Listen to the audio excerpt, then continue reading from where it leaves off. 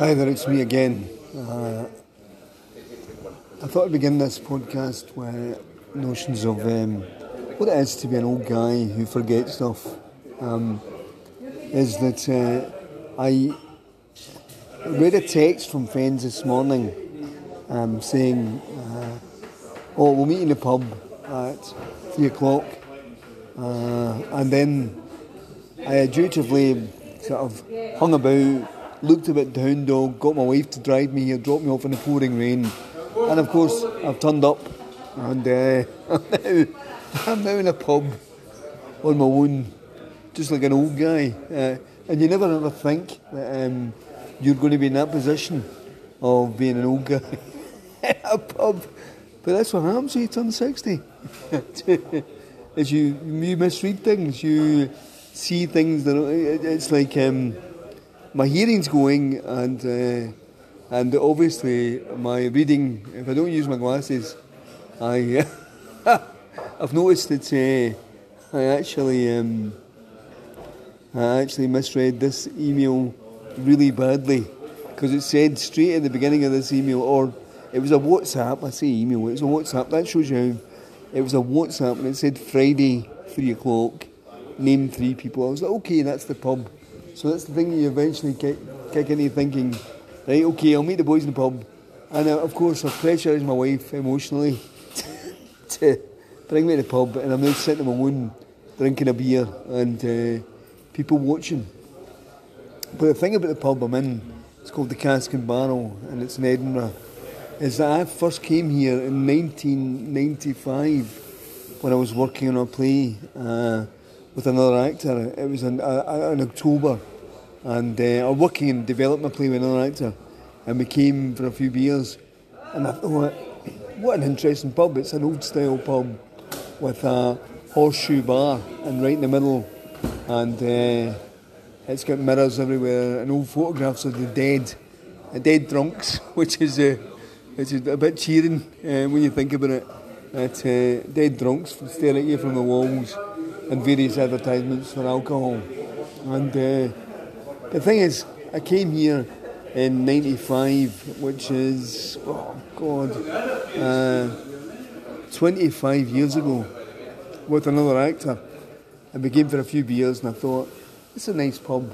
And then I thought, well, maybe I'm here once, try and stick it in the memory, and it had quite a good style about it. And who knew? A couple of years later, I ended up, my life changed completely, and I ended up moving to Edinburgh. And in the preceding years, I think I've been in this pub 3 times, and up until recently, in 20 years. And only recently my friends who have got older have begun the process of going, oh, let's try another pub. You're always frightened to.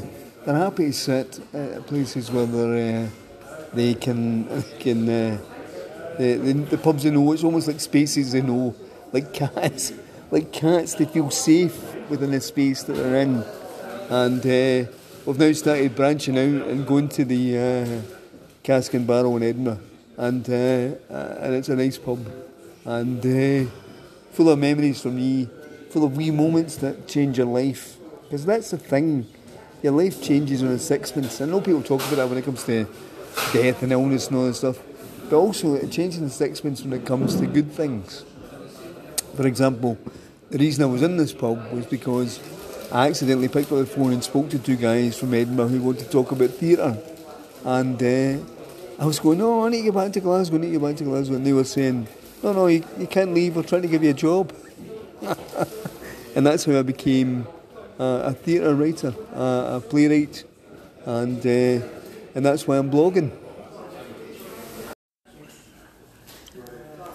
And another thing that I forgot to remember, as old guys always do, I forget to remember, is that when I was in this pub the first time, in 95, the technology that I'm using right now to actually do this podcast did not exist. And it's ironic that the play that I was working on was a play that talked about what happens when these technologies get to a level where we can use that. In fact, there's the police going past now, proves this is real. It's Edinburgh, not Glasgow, which we shut down because of COP26.